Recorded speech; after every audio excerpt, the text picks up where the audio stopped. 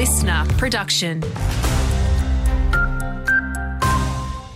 G'day, I'm Archie Milligan. One of the toddlers involved in a vehicle incident in Cairns has now been transferred to Townsville Hospital. Queensland Ambulance transported the 2-year-old girl with serious abdominal injuries and a 3-year-old boy in a stable condition with leg injuries to Cairns Hospital yesterday afternoon following the incident at a private address in White Rock. Now in Townsville, she is in a stable condition.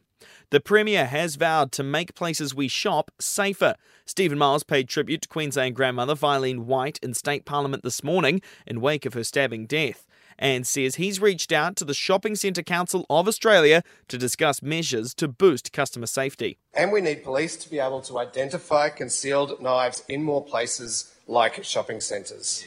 And when kids are caught with knives, there will be tougher punishments. A 53-year-old Kawanyama man has been charged after a shop assistant was allegedly sexually assaulted during a robbery overnight. Police allege he threatened the worker with a knife at a Mulgrave Road business at around 5 p.m, demanding cash and cigarettes. A customer called for help. The man has been refused bail and is due in the Cairns court today. Do supermarkets have a duty of care to provide affordable food and pay farmers fairly?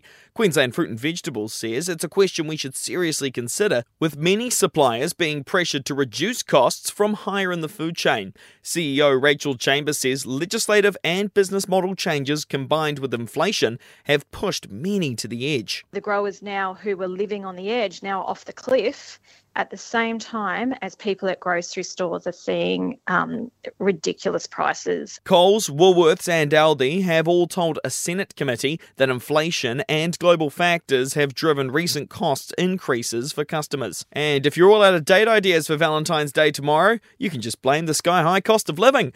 RACQ Bank spokesperson Melissa McGrath says more than a third of Queenslanders have spent less on dating over the last 12 months.